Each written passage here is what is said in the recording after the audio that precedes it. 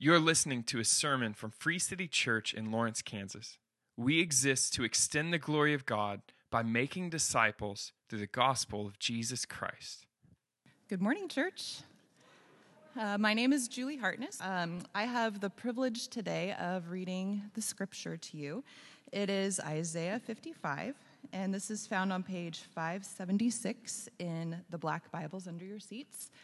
And I just wanted to take a minute and welcome anybody who might be new today. And if you don't have a Bible of your own, we would love for you to take one of these Black Bibles with you.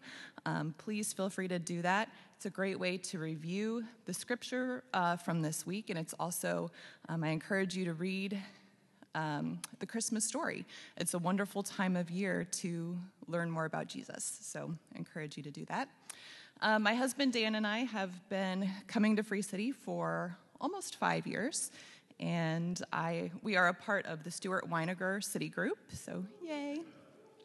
I also serve on the Teardown team and have served in kids before as well. Dan and I also sometimes lead Financial Peace University, so if any of you have questions about what the Bible says about money management or generosity, come find me. I would love to talk with you about that. I will be tearing down after church today, so come find me. And so with that, we'll go ahead and read Isaiah 55. And again, it's on page 576. Come, everyone who thirsts, come to the waters, and he who has no money, come, buy and eat. Come, buy wine and milk without money and without price.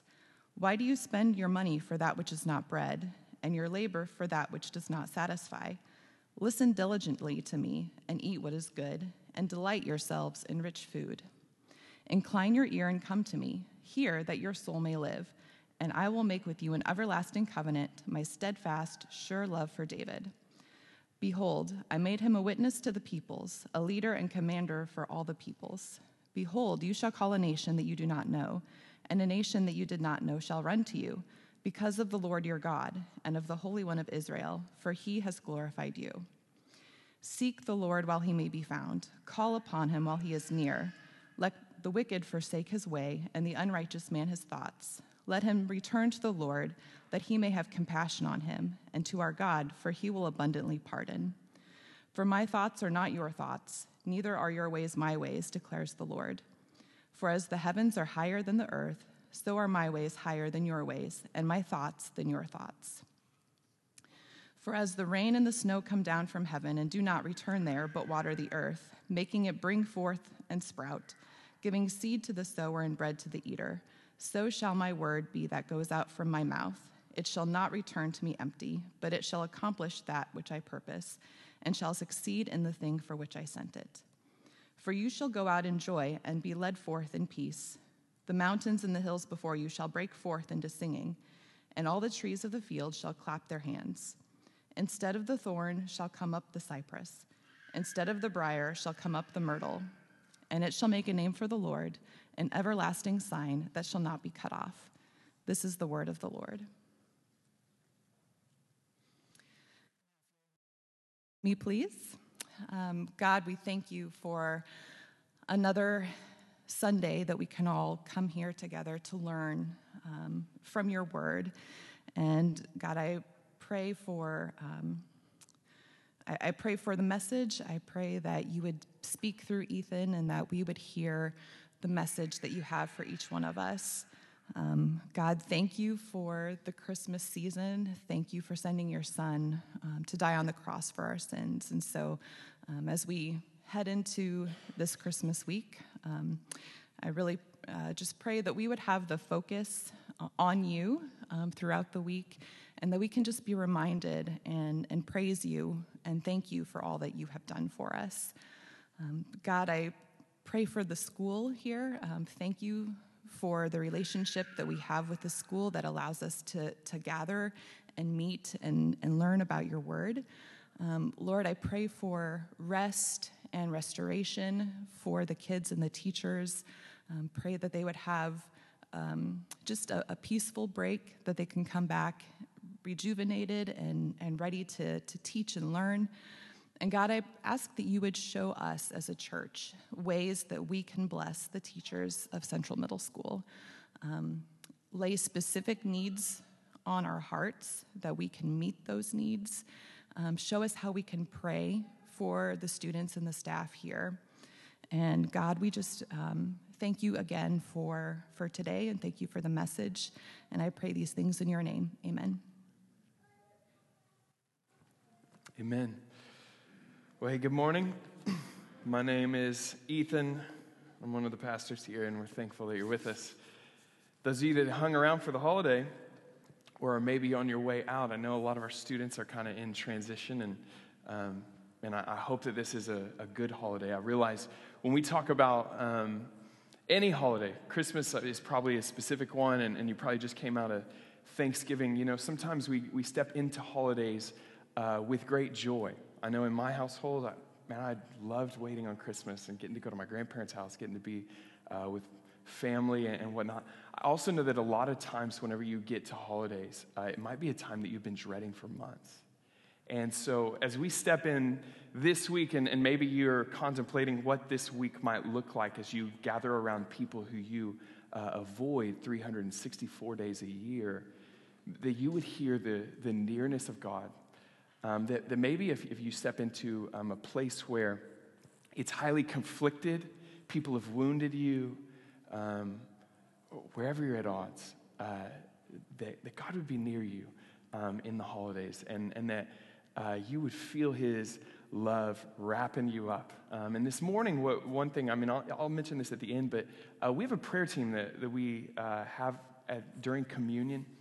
And in those moments, if that's kind of you, or you're like, man, I'm not sure what I'm experiencing stepping in the holidays, we'd love for you to step back and just offer what you know to them, and let them appeal to the God of the universe to comfort you, bring you peace in this season. We'll get going into the text this morning. If you've been with us for a while, we have started a sermon series that we're calling Jesus, Joy, and Sinners.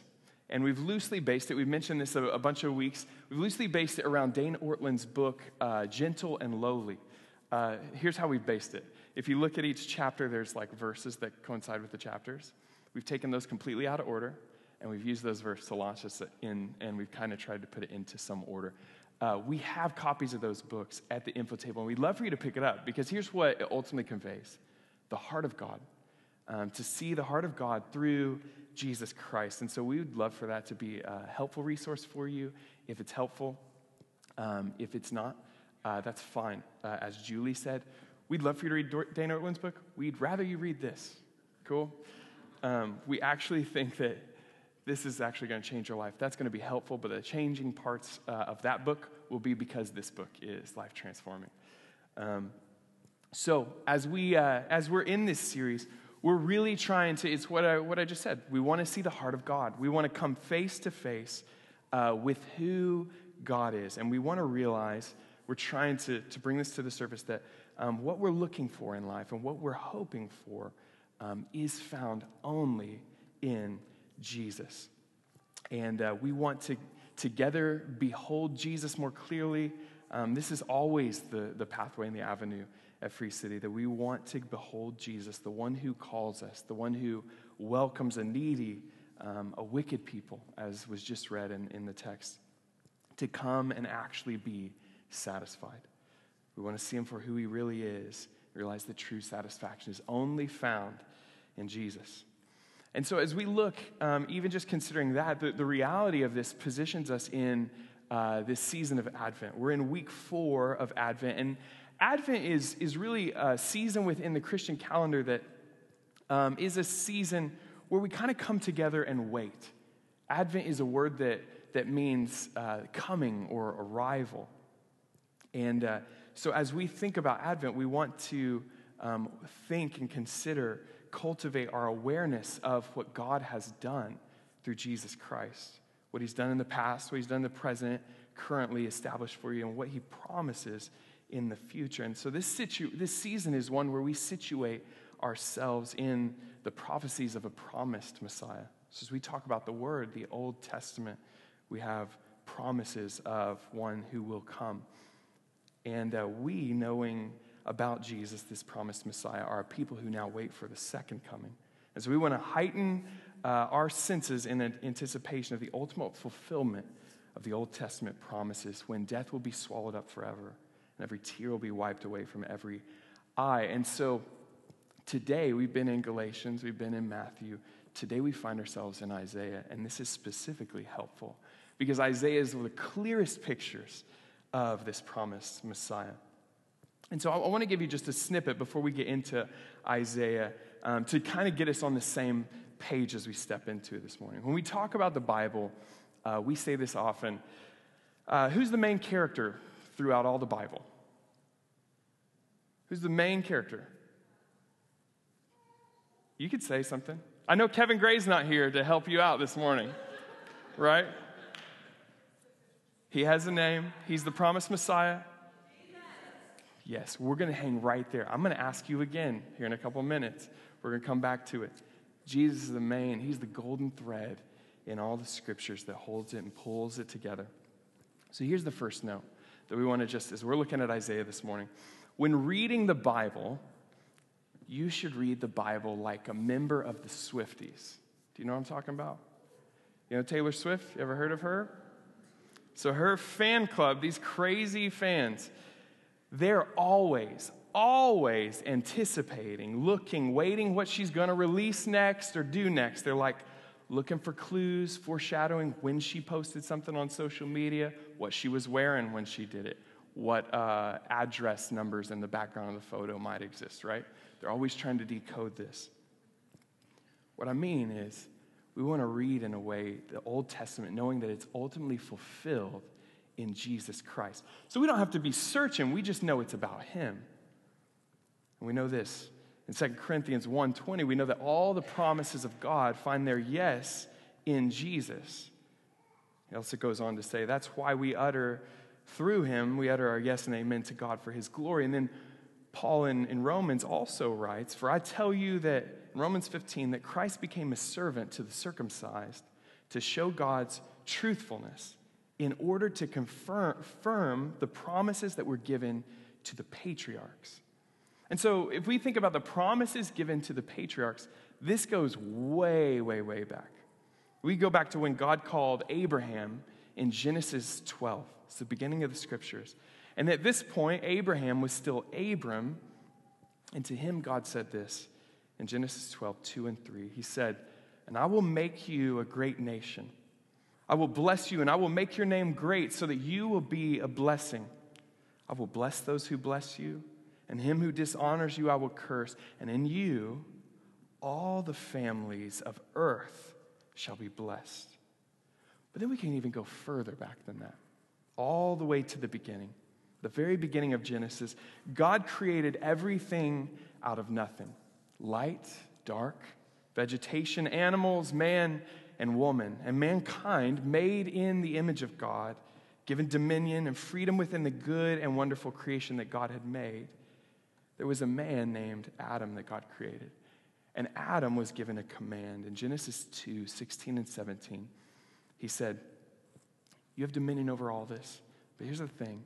You may surely eat of every tree in the garden, but the tree of the knowledge of good and evil you shall not eat. For in that day that you eat of it, you will surely die. And God creates woman in Genesis 18, and God said, it's not good that man should be alone. I'll make him a helper fit for him. And immediately following that, a crafty serpent shows up. He adds to God's words, and he deceives Eve. And she and Adam ultimately eat of that which they were commanded not to eat. They sinned. They trespassed against God. They didn't trust God's word. They thought that they knew better. And as they defied the holy and righteous Father of everything, in a moment, was flipped upside down. The world was fractured and broken, and sin entered the world. And then they covered themselves, if you're familiar with the text. And God came to them in their newly committed sin, and in his abundant mercy, he didn't kill them right then and there. Instead, he issues a curse to the serpent. In Genesis 3:15, he says this, I will put enmity before you and the woman, and between your offspring and her offspring. He shall bruise your head, and you shall bruise his heel." And then God explains to Adam and Eve the difficulty of life from here on out, that things aren't the way they once were. And as he sends them out of the garden, he graciously clothes them on their way. But that's not the end. The offspring that was promised in Genesis 3:15, the snake crusher, if you will, is the glimmer of hope in the darkness. He's, as Frederick Buechner, he has this book called The Son of Laughter. And if you haven't ever read it, you should check it out. It's a novel about the son of laughter. Laughter is Isaac, and so it's about Jacob. And it's him kind of allegory of sorts on the scriptures. I'm not saying that it's exactly like the scriptures, but it's a good read. But here's what he says about this snake crusher, if you will. He says, "He's the fire that the whole world will live to warm its hands at. He's the fire in the dark that will light the whole world home." He's the promised one. And as we go on in the Old Testament, we see glimpses of him everywhere. But for the sake of today, we're in Isaiah. In the beginning of Isaiah, in 7 verse 14, we see that it says, "Therefore the Lord himself will give you a sign. Behold, the virgin shall conceive and bear a son, and shall call his name Emmanuel," which means God with us. We're issued pictures of foretelling of what he'll be like and what he'll do. And we see that he'll give joy to a people who have lived in darkness. He'll take their burden. He'll altogether rule differently. He'll go by a different name. And it sounds something like this in Isaiah 9. He'll be called Wonderful Counselor, Mighty God, Everlasting Father, Prince of Peace. And we're told that this Messiah, this one that's promised, of his increase, of his government, and of peace, there will be no end. On the throne of David and over his kingdom, to establish it and uphold it with justice and righteousness from this time forth and forevermore. And the zeal of the Lord of the hosts will do this. So throughout Isaiah, we have loads and loads of verses giving picture after picture of this reign that is to come.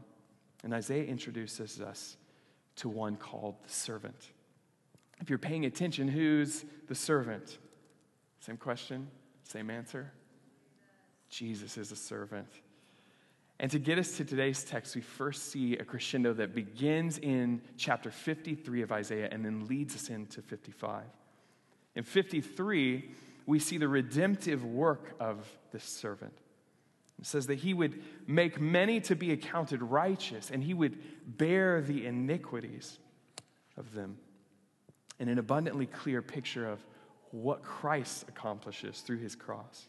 We read this at Good Friday services. We read this for assurances here week in and week out. You hear it probably often. And then as we get into 54, chapter 54 of Isaiah, we see the benefit of the servant's work for Israel.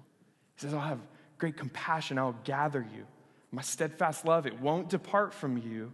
My covenant of peace won't be removed." And then in 55, we see, and even more clearly, the compassion of God through an invitation to a costly feast. And that's where we're at today. So let me pray for us as we get in the text, and we'll get rolling. Lord, we do ask that we would see Jesus clearly this morning, that we would evaluate ourselves, we would consider where we are, we would hear your voice to us, Father. We would see your compassion, we'd know your abundance in mercy. We would not just hear of it, we would experience it. And Lord, to that which you call us, that we would respond in the way that you empower us. We would trust you. So open our ears, fix our eyes on Christ. It's in his name, amen. Well, this morning, here's where we're going to look at the main kind of thing, that satisfaction is only found in the great invitation that God extends to guilty sinners. Satisfaction is only found in the great invitation that God extends to guilty sinners. And we're going to look at this in 3 different points. We're going to break it down. First, we're going to look at the invitation.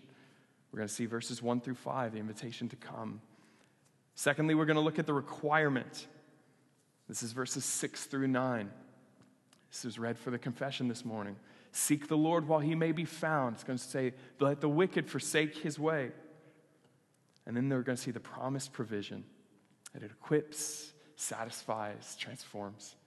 So let's look at the invitation. In verse 1 of Isaiah 55, the invitation, it says this: "Come, everyone who thirsts, come to the waters. And he who has no money, come. Buy and eat. Come. Buy wine and milk without money and without price." My wife is half Lebanese. So she comes from a Lebanese family. Her father's side is Lebanese. Her grandparents were first ones born in the United States. Their older siblings were born in Lebanon, and they were immigrants to the States. Here's the thing about a Lebanese family that I know. They know how to throw parties. Awesome parties. I specifically mean weddings. So if you think about a Lebanese wedding, food, drinks, fun, top shelf everything, and it's all covered. So here's what I know. When you get an invitation to a Lebanese wedding and you already had plans, you cancel those plans and you say, "I'll be there." Because you know you're going to eat as much as you want till full. You're going to drink whatever you want. You're going to dance, and it's going to be good music. This is no chump DJ. This is a for-real cover band that's playing good songs. It's going to be a fun time. But here's the thing.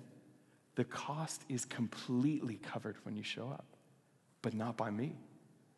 There's no cover charge at the door. The cost is covered by the one sending the invite. The only thing necessary is to respond to the invitation, yeah? Isn't this the same thing we see in verse 1? Right out of the gate, we see an invitation, and seemingly urgent invitation, though, by the number of times that they use the word come. It's mentioned 4 times in 28 words. Verse 1, come. So we know exactly what the host desires for the recipients and how they're to respond. But notice who's invited. It says, come, everyone who thirsts. This is a universal call. It's inclusive of everyone who would receive it. And he goes on, come to the waters. He who has no money. So if we take a look a little deeper who's included in the invitation, we see that it's for those who have some sort of existing need. Furthermore, it seems that those who are without money are even in good faith, because fare is offered to you. You are able to purchase without price to those who receive the call. The one who has no money is a welcome customer. They can eat according to their need. There is a purchase price, but it's not theirs to pay. They bring their lack, they're given abundance. And isn't this a familiar invitation as well? Does anyone else talk about this type of invitation or talk like this in the scriptures? Come to me. Does anyone say this?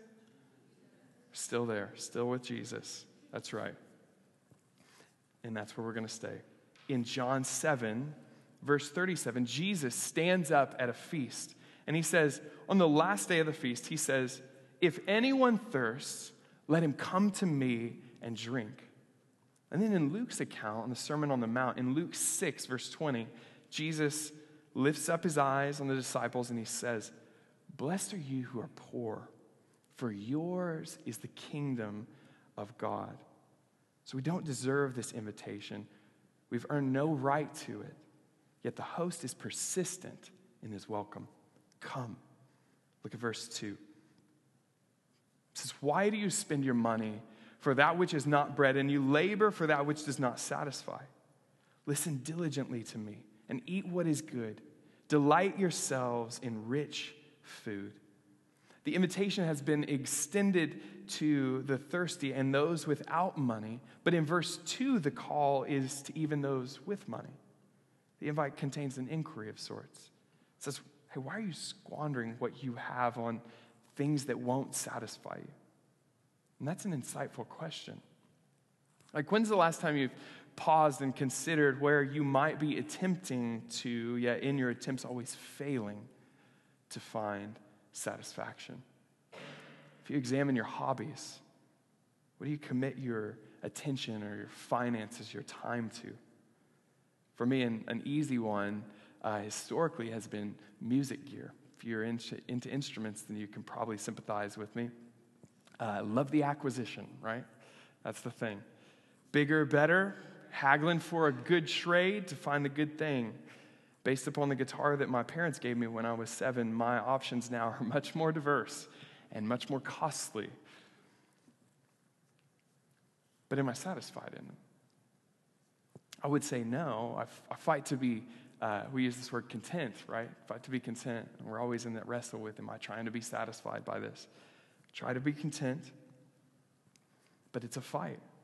A few friends and I have kind of a running joke that applies to pretty much anything that you would ever acquire, but it's this. How many guitars are enough? There's an equation for it. The answer is N plus 1. And N is the number of guitars that you currently have, right? You can apply this to bicycles, shoes, jackets, whatever you want to apply it to. I say that in somewhat in jest, but here's the thing.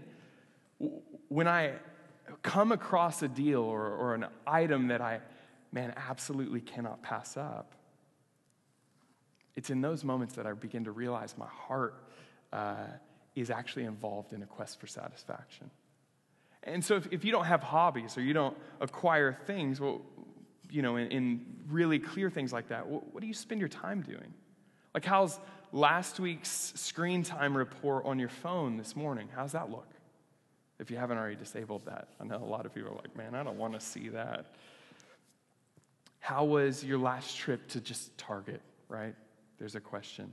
Or what's the Amazon person delivering to your house this week? How many times are they going to be at your house this week? Or maybe spending, in a sense, it's not your thing. So what about when you're worn out and nothing is going your way and you spend all your energy to get the break that you've so long craved? When you finally get the space, you find yourself even more put out because that which you longed for ended up not as great as what you hoped for. In the Screwtape Letters, C.S. Lewis illustrates an unsatisfying quest of life. He calls it the horror of the same old thing. In one of the letters, Uncle Screwtape, it's this book where there's an uncle, he's a demon, writing to, will you still hear me? I stepped on something as that happened. Weird. He's a demon writing to his demon nephew, which sounds crazy, but if you haven't read the book, it's not crazy. It's a helpful insight for Christians. But here's what he says. Uncle Screwtape writes this. He says, he's writing about the horror of the same old thing. Only by our incessant efforts is the demand for infinite or unrhythmical change kept up. This demand is valuable in various ways. In the first place, it diminishes pleasure while increasing desire. The pleasure of novelty is, by its very nature, more subject than any other to the law of diminishing returns. And continued novelty costs money, so that the desire for it spells avarice or unhappiness or both. Do you suffer from this? Do you find yourself constantly dissatisfied in life, playing the role of the foolish shopper, spending your money on that which does not satisfy? We need to hear God's call. In verse 2, he says, listen diligently to me. He doesn't say, stop eating. He says, eat what's good and delight yourself. He's not out to steal your joy. He's out to direct and give you actual joy. Delight yourselves in rich, abundant food. Incline your ear and come to me. Hear that your soul may live, and I will make with you an everlasting covenant, my steadfast, sure love for David. I think if we'd all be honest this morning, we could admit that we feast on or labor for that which does not satisfy. Feel it at the end of each week, or maybe the end of each day, or when your paycheck runs out, or when people in your life let you down. Isaiah 55 welcomes us, invites us to look to the right thing. And if we notice, there's a shift in language. Verse 1 says, come to the waters. And verse 3 says, come to me. The invitation now, come to me, is bound with a promise that says, I will make with you an everlasting covenant. It's my steadfast and sure love for David.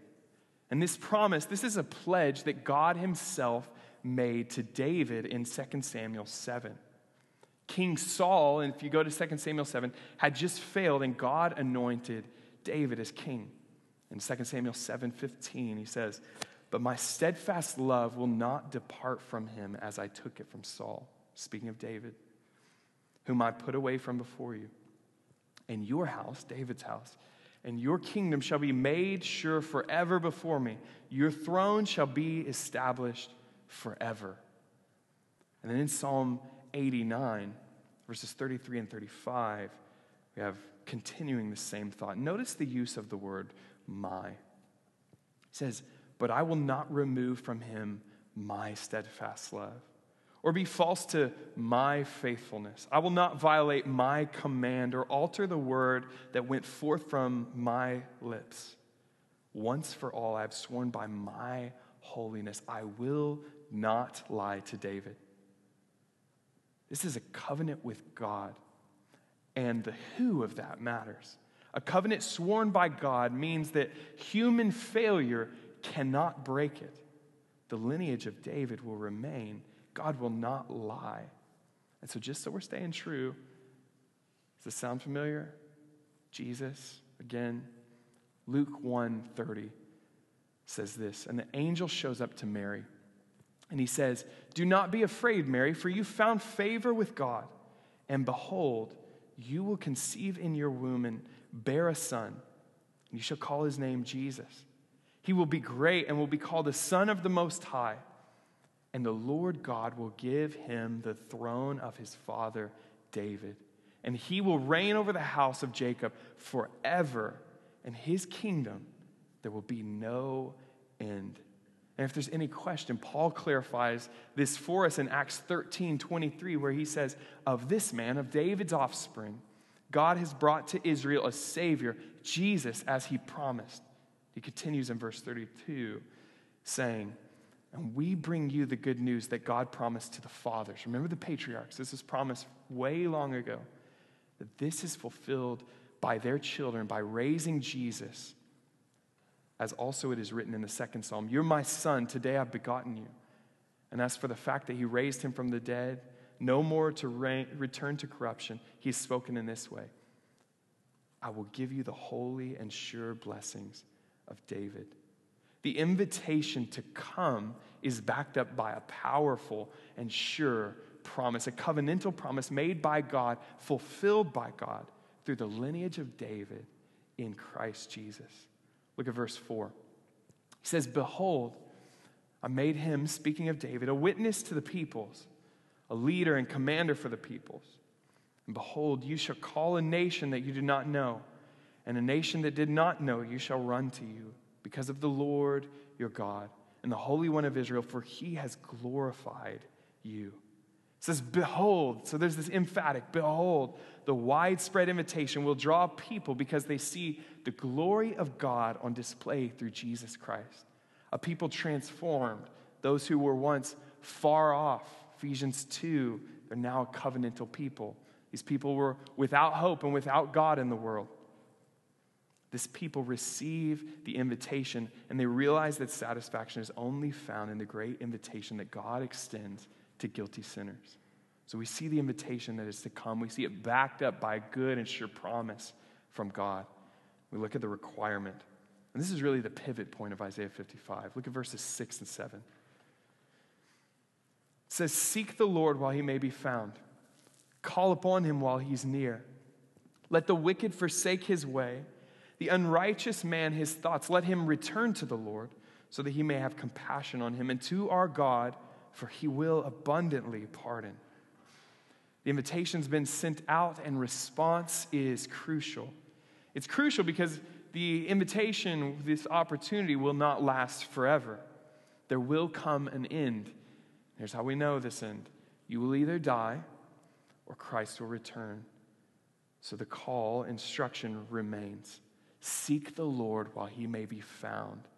Call upon him while he's near. Paul, the apostle, echoes this in 2 Corinthians 5:20 when he says, therefore, we're ambassadors for Christ, God making his appeal to us. And he says, we implore you on the behalf of Christ, be reconciled to God. For our sake, he made him, Jesus, to be sin, who knew no sin, so that in Christ we might become the righteousness of God. And Paul continues in the next chapter in 6, and he says, behold, now is the favorable time. Behold, now is the day of salvation. There's an urgency here. Timing is imperative. Look at verse 7 again. Let the wicked forsake his way, the unrighteous man his thoughts.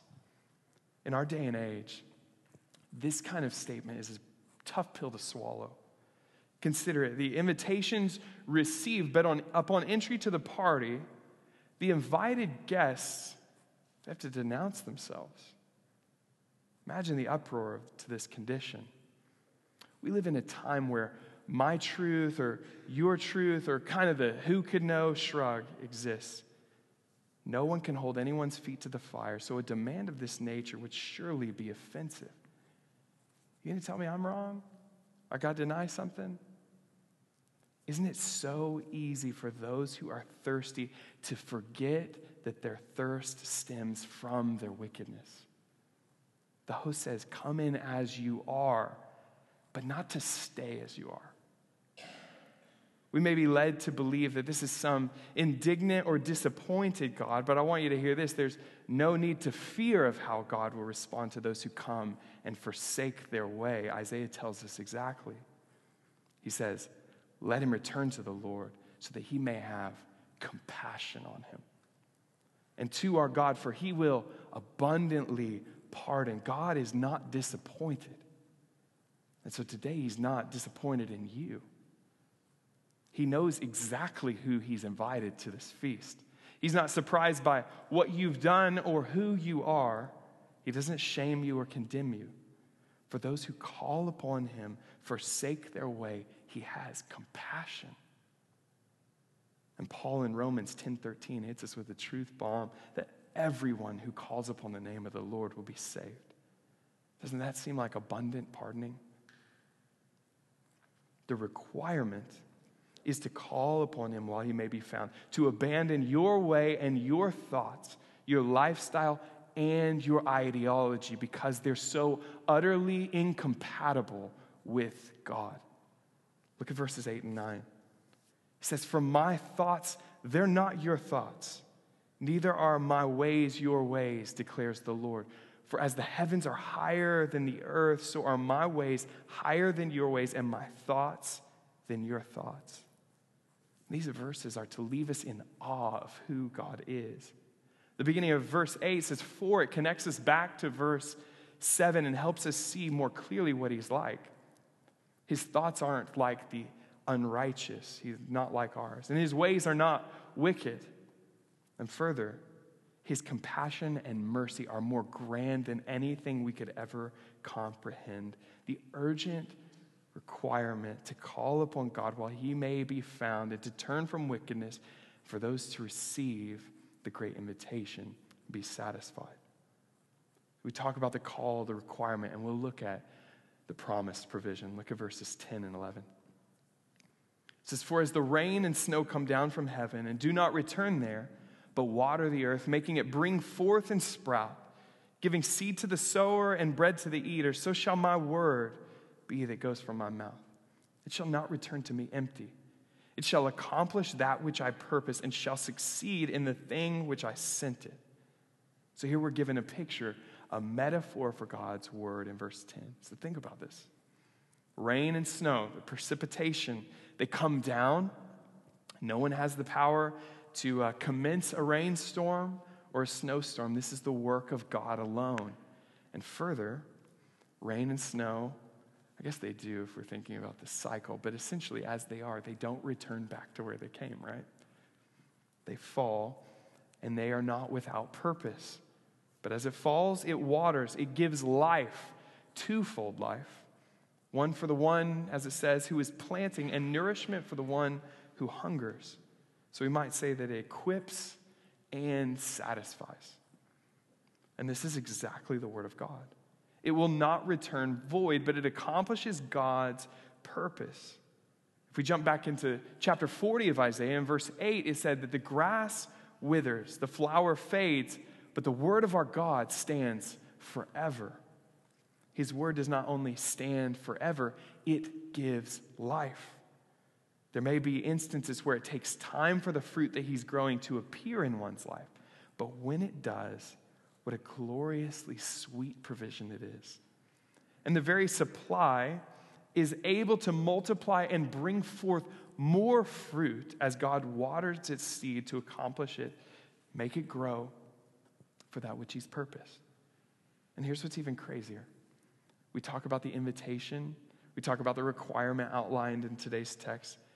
Both of these points are the very promised provision of God's word to accomplish his purposes.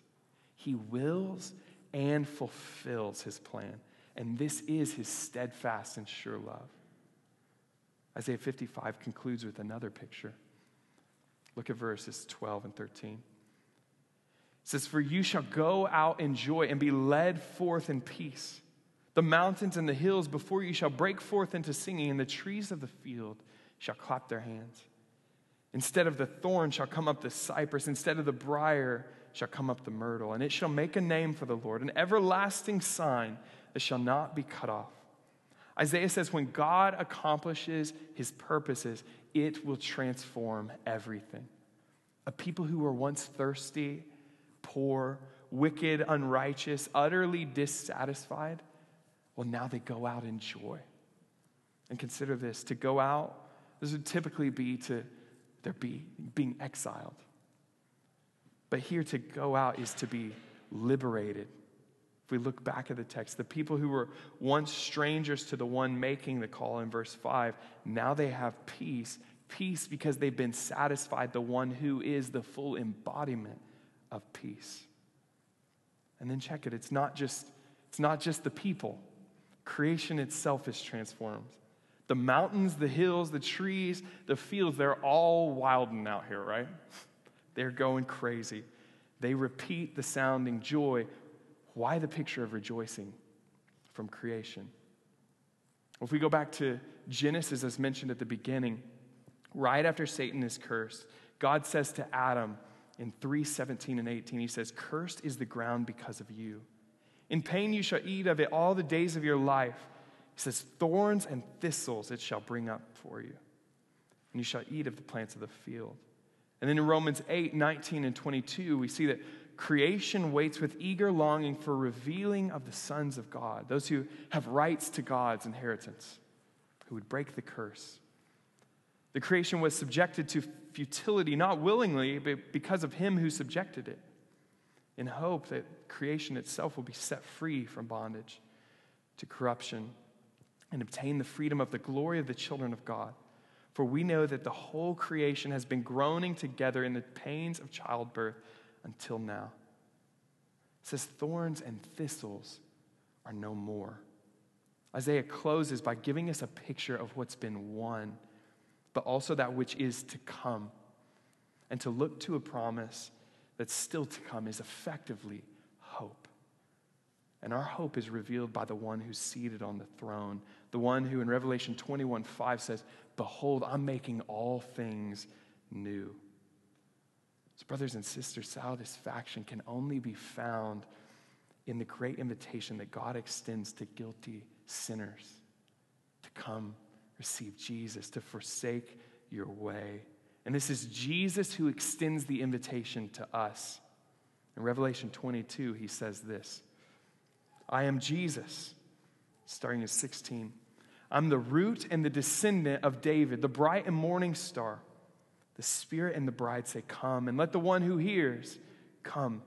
Let the one who's thirsty come. And let the one who desires take the life of water without price.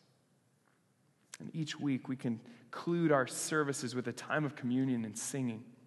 And our communion is a time for those who believe in Jesus to remember and celebrate what he has accomplished through his arrival, through his life, through his death, and through his resurrection. And we remember this through a meal. And this meal is a reminder that our satisfaction is only found in Jesus. And so if you trust in Jesus as Lord this morning, we invite you to the table. And if you're hearing this for the first time, if you renounce your ways and you take the invitation, come to the table. At the front, we have stone glasses and bread, and as you line up in lines and come to the table, there will be those serving it, and they will tear off a piece of bread, the body of Jesus broken for you, and they'll dip it in the wine and proclaim the blood of Jesus shed for your life. And we come and we remember what Christ has done. There's also another option for gluten-free and grape juice. In the cups up here, it's wine. I feel like we need to specify that sometimes. There's wine. And in the back, there's little cups, cellophane wrapped, gluten-free bread and grape juice. You can step back to the info table and grab one there if you'd like, if you choose to take communion in that way. There's two other options.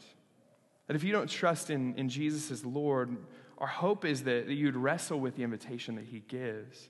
That you'd know that it's actually for you. And if you're wrestling, we'd love for you to step back. There's going to be people behind the black curtains that are on our prayer team that have lanyards. You could pray with them. You could talk with them about who Jesus is, about how you might feel a stirring in your soul today. And then that's the last note, the prayer team.